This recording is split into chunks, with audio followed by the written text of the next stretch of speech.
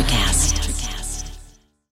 When you need mealtime inspiration, it's worth shopping Kroger, where you'll find over 30,000 mouth-watering choices that excite your inner foodie. And no matter what tasty choice you make, you'll enjoy our everyday low prices, plus extra ways to save, like digital coupons worth over $600 each week. You can also save up to $1 off per gallon at the pump with fuel points. More savings and more inspiring flavors make shopping Kroger worth it every time. Kroger, fresh for everyone. Fuel restrictions apply.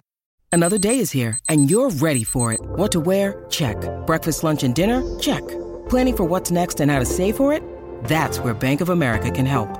For your financial to-dos, Bank of America has experts ready to help get you closer to your goals. Get started at one of our local financial centers or 24/7 in our mobile banking app. Find a location near you at bankofamerica.com/talktous. What would you like the power to do? Mobile banking requires downloading the app and is only available for select devices. Message and data rates may apply. Bank of America N.A., member FDIC. Hold on to your butts. We are changing the course of history as we see it. That is what Wesley demands. Now this affects Iris. Iris, where are you? What you feel only matters to you. I do not entertain hypotheticals. The world as it is vexing enough. Iris, I have a tip for you. Don't take drugs! Or whatever movies with Wesley and Iris. Oh, man. What up? What up? And welcome to Or Whatever Movies. That's not bad, actually. I'm your co-host, Iris, and I'm here with my old brother. Wait, who should I do then? Not Mia Wallace. Sam Jackson. Wesley, motherfucker.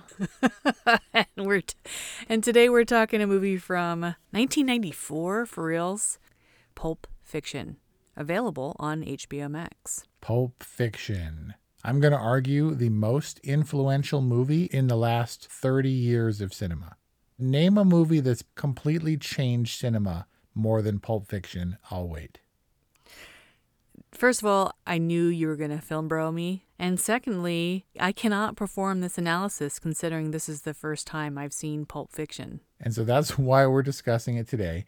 I edited it out of the People Under the Stairs discussion, not the statement, but your response when I said that The People Under the Stairs was Ving Rhames' first of two leather-suited gimp in the basement movies. And what you said at the time, you were mystified. Yeah. And I was like, you forgot about Pulp Fiction, dude? And you said you had never seen Pulp Fiction. We had to remedy that immediately. I hadn't seen it in its entirety in one sitting. And then we reviewed Dutch, and Dutch is, because we reviewed Planes, Trains, and Automobiles last year. What's a good Thanksgiving movie? And you're like, we should do Pulp Fiction. So here we are. Happy Thanksgiving. A firmly adult family fare for Thanksgiving, but a feast for the cinematic senses, eh? I mean, what do you say about Pulp Fiction? I don't know. We can't. Is it even worth our time to go into film analysis? We just got to talk about our own experiences. Okay, that's fair. That's been our approach pretty much all along here at Or Whatever Movies. I mean, for the classics. I mean, there's no one who doesn't know this movie, doesn't know the dialogue, the trivia. Except for me. You have to keep in mind, this is very fresh. I have to look back at how this potentially reflects in cinema. Let's hear it. What did you think of Pulp Fiction? Well, I know that because Pulp Fiction is so influential and by many superfans and film bros like yourself, beloved, it's easy to poo-poo it, right? And I don't want to fall into that trap of being like, oh, nothing happens, or oh, it's boring, or oh, it's postmodernism vacuousness. Although it's kind of some of those things, right? I mean, I did. I could have gone into this review blind, but I put it on, and I've seen Pulp Fiction more times than I can count. Really? Ezekiel 25 whatever. Ezekiel 25:17, the path of the righteous man is beset on all sides by the iniquities of the selfish and the tyranny of evil men. Blessed is he who in the name of charity and goodwill shepherds the weak through the valley of darkness, for he is truly his brother's keeper and the finder of lost children. And I will strike down upon thee with great vengeance and furious anger those who attempt to poison and destroy my brothers. And you will know my name is the Lord when I lay my vengeance upon thee. Misquoted later on in the diner scene, where he's talking about just thought it's some cold-blooded shit to say before you pop a cap in somebody, right? Yeah. He says, "You will know I am the Lord when I lay my vengeance on you," Whoa. which I thought was weird. Interesting. Subversive meaning. Yeah, it's not directly quoted from the Bible, from that Bible verse, but it is taken almost word from word from like a Japanese movie or something. He took that Bible verse directly from that movie. Well, there's lots of different translations for the Bible. What's the best quote in Pulp Fiction? Is it the most quotable, or is it my personal favorite quote? Well, I was going to say my personal favorite, which is, "Zed's dead, baby." Yeah, this is a whole exchange, though. Whose motorcycle is this? It's a chopper, baby. Whose chopper is this? Zed's. Who's Zed? Zed's dead, baby. Zed's dead. Which is actually the last line of the movie. Is it? Yeah, well, they ride out in the motorcycle, and chronologically, that's the last sequence. Huh. Story-wise. And then Vincent obviously is alive, having just done the whole debacle with Jimmy and Marvin in the trunk and stuff in the T-shirt for the diner scene. Right. Doesn't Dad literally have that same UC Santa Cruz T-shirt? Yeah, because I went with him to Santa Cruz and found a UC Santa Cruz Banana Slug shirt and bought it for him. And he's like, "What's this?" And I was like, "From Pulp Fiction." And even though John Travolta wears it and they're like making fun of his clothes, it's still a Pulp Fiction shirt, and he wore it all the time. Dad did? Yeah. Yeah, he really did. But I never knew that that's why he wore it. He loves this movie. What are you guys, going to a volleyball game or something? Yep. So when it comes to movies like this that I've seen countless times, I'm always looking for the one thing that brings me joy, the happiness. And Raquel, who played the lady who delivered the volleyball line, who's just like a one-off. It's like one of 3 lines, I think she says in the movie. In real life, at the time, was married to the Gimp. The Gimp in the crate in the basement of the pawn shop? Yeah. Like she came in to visit her husband playing the Gimp in the movie, and they were like, well, you know, Harvey Keitel needs a niece. I mean, she's kind of the stakes, right? How do you mean? I would say that Raquel is something that's like true and pure and normal in this otherwise very crazy world or underworld, and something or someone kind of worth living for. I mean, more so than Trudy? Is that the girlfriend's name? Bruce Willis' girlfriend's name? The one with all the shit in her face? No, that's Jody. That's my wife. Not the drug dealer wife. Bruce Willis' girlfriend. Oh, Fabienne. Oh, that's right. Of course. How could I forget? You know, she's kind of like the airhead version of it, of like having a normal life or having something that's worth living for. But Raquel's kind of like a very grounding force in this movie, despite her role being minimal. I don't know, as like a junkyard daughter or something? As just like a real person with a kind of untaintedness or a pureness about her. You know, all what about Coffee Shop? Flanneled out and what? Coffee Shop, the manager, who's credited only as Coffee Shop. Oh. Because he said, "I am not a hero. I'm just a coffee shop." And then Tim Roth cuts him off and like grabs him by the neck. So he's credited as Coffee Shop. It's his trivia that most people know anyway. He's trying to be a hero in like a humble kind of way. Hey, so Wes, is Pulp Fiction a gangster movie or is it a buddy criminal movie? No, definitely a gangster movie. As he said, when they're waiting for Bonnie to come home, if she sees a bunch of gangsters doing a bunch of gangster shit in her living room, then all hell's gonna break loose? Yeah. Some reviewer mentioned somewhere, that's a total sitcom moment. The Bonnie situation? Like basically, yeah, Tarantino's just like subverting a situational comedy trope of like, if my wife comes home and sees all this mess, we gotta clean up these beer cans, buddies. Like that kind of a thing. No, I don't doubt it at all. Quentin Tarantino, his only originality is his ability to put things together in a way that's strangely entertaining and compelling. If you were to list, as many people have done, all the influences, all the direct ripoffs that as a compilation made up Pulp Fiction, it would be shocking. It was shocking that the Bible verse was just lifted completely from another movie. So weird. So weird, and like, how does it all come together other than in the mind of Quentin Tarantino? So you say this is not I thought that this was a buddy criminal movie because really Vincent and Jules they're the heart of this film, wouldn't you say? Well, I think Vincent is a key player, but to me, Sam Jackson steals the show in every scene he's in. But they were at a crossroads. They were friends, yeah, but they hadn't seen each other in a while. He just came back from Amsterdam. They had the disagreement about the foot massage, and then he was all mad at him. You're going to be a bum. That's what you're going to be. Don't talk to me that way. And if my answers scare you, you should cease asking scary questions. And so I think they were going to part ways, and it wasn't like My Buddy. I think it was more in Bruges, and they were hitmen come together through circumstance, and they had some affection because they were watching each other's back, but I don't know that they were buds. They weren't Murtaugh and Riggs level buddies. Danny Glover and Mel Gibson? Yep. He kind of sums it up when he's like, I respect you and all, but...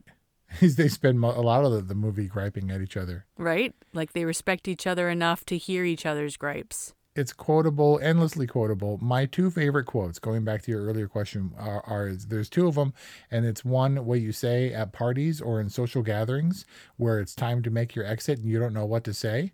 For a while, it was Good Will Hunting, where they're having like the awkward moment and Casey Affleck's like, I swallowed a bug, and he walks away. But mine is from Pulp Fiction, where you're standing there and like there's a lull in conversation and it's time to make my escape. And I'll be like, oh man, I shot Marvin in the face, and walk away. Nobody knows what it is. It's actually really ineffective. Yes. Because people are like, wait, you shot somebody in the face? Oh my God. I'm like embarrassed for you for all the times that you've done that right now. Well, it's a small dent. It's in my social graces exterior, my party persona. I don't know. Right? I think it pretty much sums it up, actually. And the other one is hovering over Ving Rhames after the donut car crash when Butch hit him with Fabian's Honda. Oh, right. And that Asian girl is like, he's dead. He's dead. I say that all the time. Is that the one who gets shot? There's the helpful lady who just happens, neither the Asian lady nor Kathy Griffin, but she gets shot in the hip and does a lot of screaming. It's like the most real person, visceral moment in the whole movie. Where the violence actually has some gravity to it. Right, where it seems like a real person who would scream like that. It's not like a movie scream. She's like writhing in agony in the background of the whole scene. And because she didn't actually get shot, maybe it's a testament to that lady's acting ability. This cast is gonzo. Like, how did Quentin Tarantino put together this cast? Or is it just that all of these actors have reinforced their own names over the last 20 plus years? Wait, 30 years. I do think that it was partly because Pulp Fiction is like, because they were in Pulp Fiction and they're a big deal now. But also they came over from Reservoir Dogs because they saw a piece of filmmaking that they liked. Harvey Keitel in particular was a big champion of Quentin Tarantino and got other people involved, lent some cachet.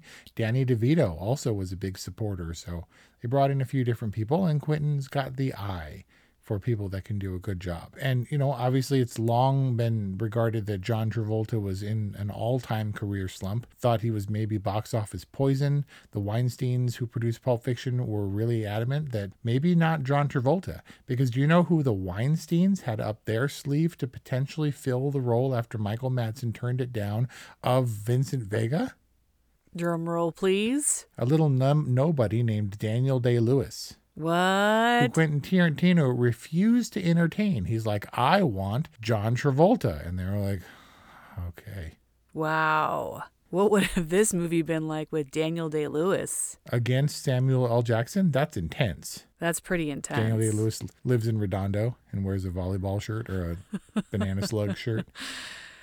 It seemed to me that Tarantino was subverting everything possible, from the casting to the cinematography to the story structure, and then just the sheer randomness of what is essentially just 2 days, right? Or a day and a half? Yeah, something like that. It overlaps and the stories intersect there, but there are 4 distinct storylines, but it doesn't feel like that because of the anachronistic editing. How does this rank in your Quentin Tarantino, in his filmography, in your opinion? I think for pretty much everyone else, it would be number 1. I can't say that is the case, but it's definitely in the top 3. I guess I would go top 2, but I do like Inglourious Basterds. I think it's his best one. They're all good in their own way. I'm going to have to put this at number 2.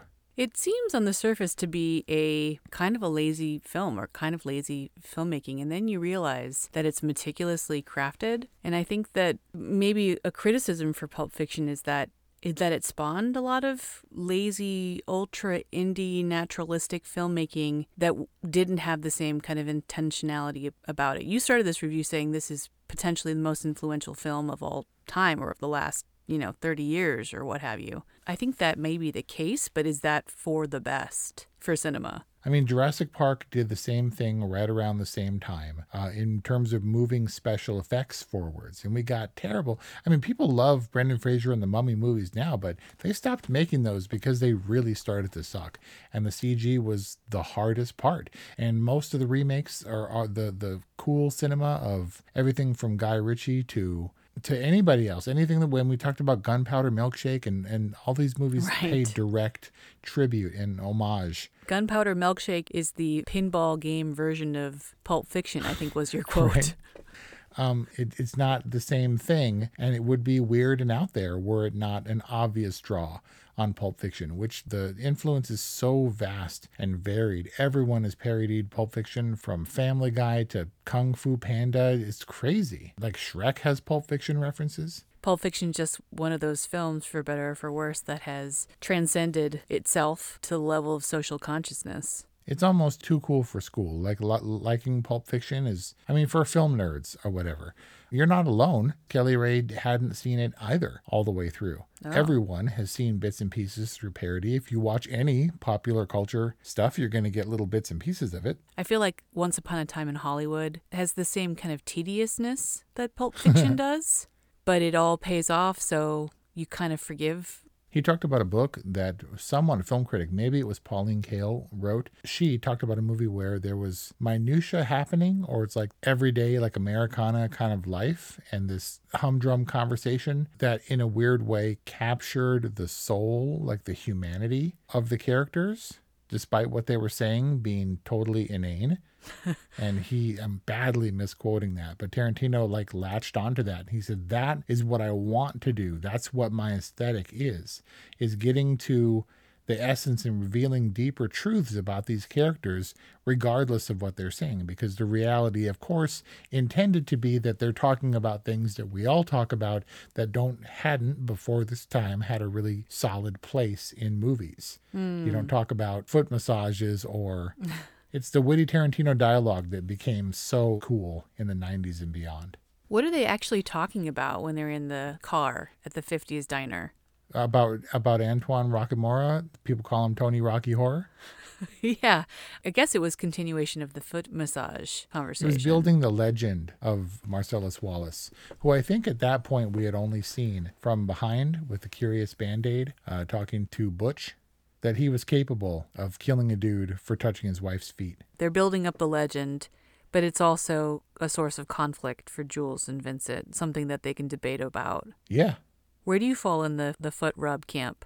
I'm 100% in Vincent's camp. I don't enjoy the idea. Like if I got you a massage, like a private one, like in your home, like you can call the shots, you would be like, no? I don't enjoy being touched. I agree with Vincent that Antoine should have fucking better known better. It's fucking wife. You don't have a sense of humor about this shit. There's a lot of fun, quotable, memorable moments. You kind of string them together and you get this fun, quirky, enjoyable film. Is that how Pulp Fiction works?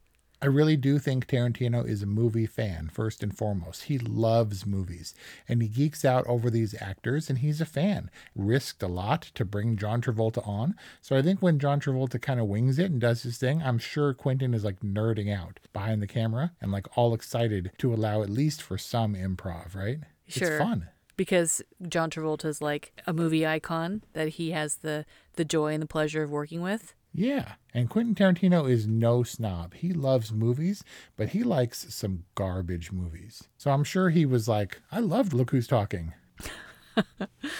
And Sam Jackson's just a mainstay when it comes to Quentin Tarantino's films. Yep, but wasn't until this movie. Lobbied hard for a part in Reservoir Dogs, didn't get it. Lobbied even harder, almost didn't get it. He showed up to an audition and found out that he was against the guy who played My Name is Paul and This Is Between Y'all, whose actual name was Paul. That dude almost got the role, was actually cast. And then Sam Jackson wrenched it away from him. Yes, Quentin Tarantino, mainstay. And I felt like Bruce Willis was the Kurt Russell of Once Upon a Time in Hollywood. Yeah, I can see that until Kurt Russell came along for Death Proof, which was their first collaboration. It's almost more curious to think, why didn't some of these other actors appear again? If Sam Jackson has such staying power and Tim Roth and etc., why didn't Bruce Willis ever do it again? Well, he's retired now. Of course, but why didn't John Travolta ever appear again? Because John Travolta was reinstated and he didn't need Quentin Tarantino. Why didn't Ving Rhames ever show up in a Tarantino movie again? Maybe there's still time for that in Tarantino's last film. These characters are pretty likable, even though they do kind of really horrendous things, especially our two main characters. Like, why is that, and does being relatively human make it okay to murder? I think Jules was just cool. He's quotable and Sam Jackson is amazing, but they were supposed to be real people wearing dumb t-shirts. And John Travolta takes 3 craps in this movie, and every time he takes a crap, something terrible happens outside. He really does. And he always has that book with him, too. I think they're meant to be normal guys who just happen to have a unique job. Which also was the point of In Bruges and all the subsequent Tarantino-inspired movies. But Tarantino's almost done. He says he's got 10 movies in him, and Hollywood made 9. Yeah, he's only got 1 more left. That's insane. Torrance's 2 claims to fame, Quentin Tarantino and Dirk Diggler. I could talk about Tarantino and Pulp Fiction all day long. There are, I'm not much of a dude's dude. I'm not big into sports or trucks. I think Tarantino maybe is like the most dude thing that I do. I think that Tarantino either created or like reinvented the film bro. This is like the epitome of film bro movies. There are many women who want nothing whatsoever to do with Quentin Tarantino, and yet he's completely avoided he's drawn some criticism, but he's never been involved in like Me Too. And they brought down the Weinstein before they brought down Tarantino. So was the gimp in Pulp Fiction, I hope that's not offensive, like their whipping boy, like their sex toy? Something like that. He didn't actually do anything. He just watched. Well, he was supposed to watch over Bruce Willis. I'm not sure how he's supposed to be effective in doing that, considering he's like chained up. He's just like an alarm. Right, but not a great alarm when you zip up his mouth. And he did start yelling, and then Butch clocked him. Which, Butch is very capable of doing. Ironically, that's the scene that Harvey Weinstein asked to remove. He said, look, Pulp Fiction is, in theory, a movie that anyone can see. If you keep that rape scene in, that's not going to be the case. And he stood his ground. He was like, well, I've lived with it for like a year. In my humble opinion, it's the best scene in the movie now, so I'm not taking it out. And Harvey Weinstein was used to getting his way and then was like, okay, just saying that Miramax, this is the first thing that Miramax wanted to cut, the rape scene. Harvey Weinstein wanted to avoid rape. That's irony. It's a little bit icky, kind of like Pulp Fiction itself. There is some kind of subconscious engagement that happens when watching Pulp Fiction, and it sticks. There's nothing I could say. I mean, unless you just, on a very surface level, you want to dismiss it as being tasteless. I mean, I guess you could, but that's kind of the whole point, and that was kind of the whole point of Pulp Fiction, the genre. Yeah. Like, I can't think of any reason to dismiss this film that can't be justified somehow artistically. Just not for the ladies, maybe.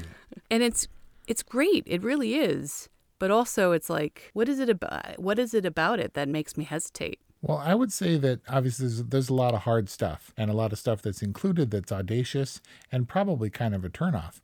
But I compare it for the guys Universally, the scene that the guys dislike the most is probably the one that women appreciate the most. And that's Fabienne talking about her pot belly and like, will you give me oral pleasure? And she's like, I don't give a damn what men think. I want a pot belly. And I would wear a shirt 2 sizes too small to accentuate it, and blueberry pie. And any time of the day is a good time for pie. And I was like, oh, God.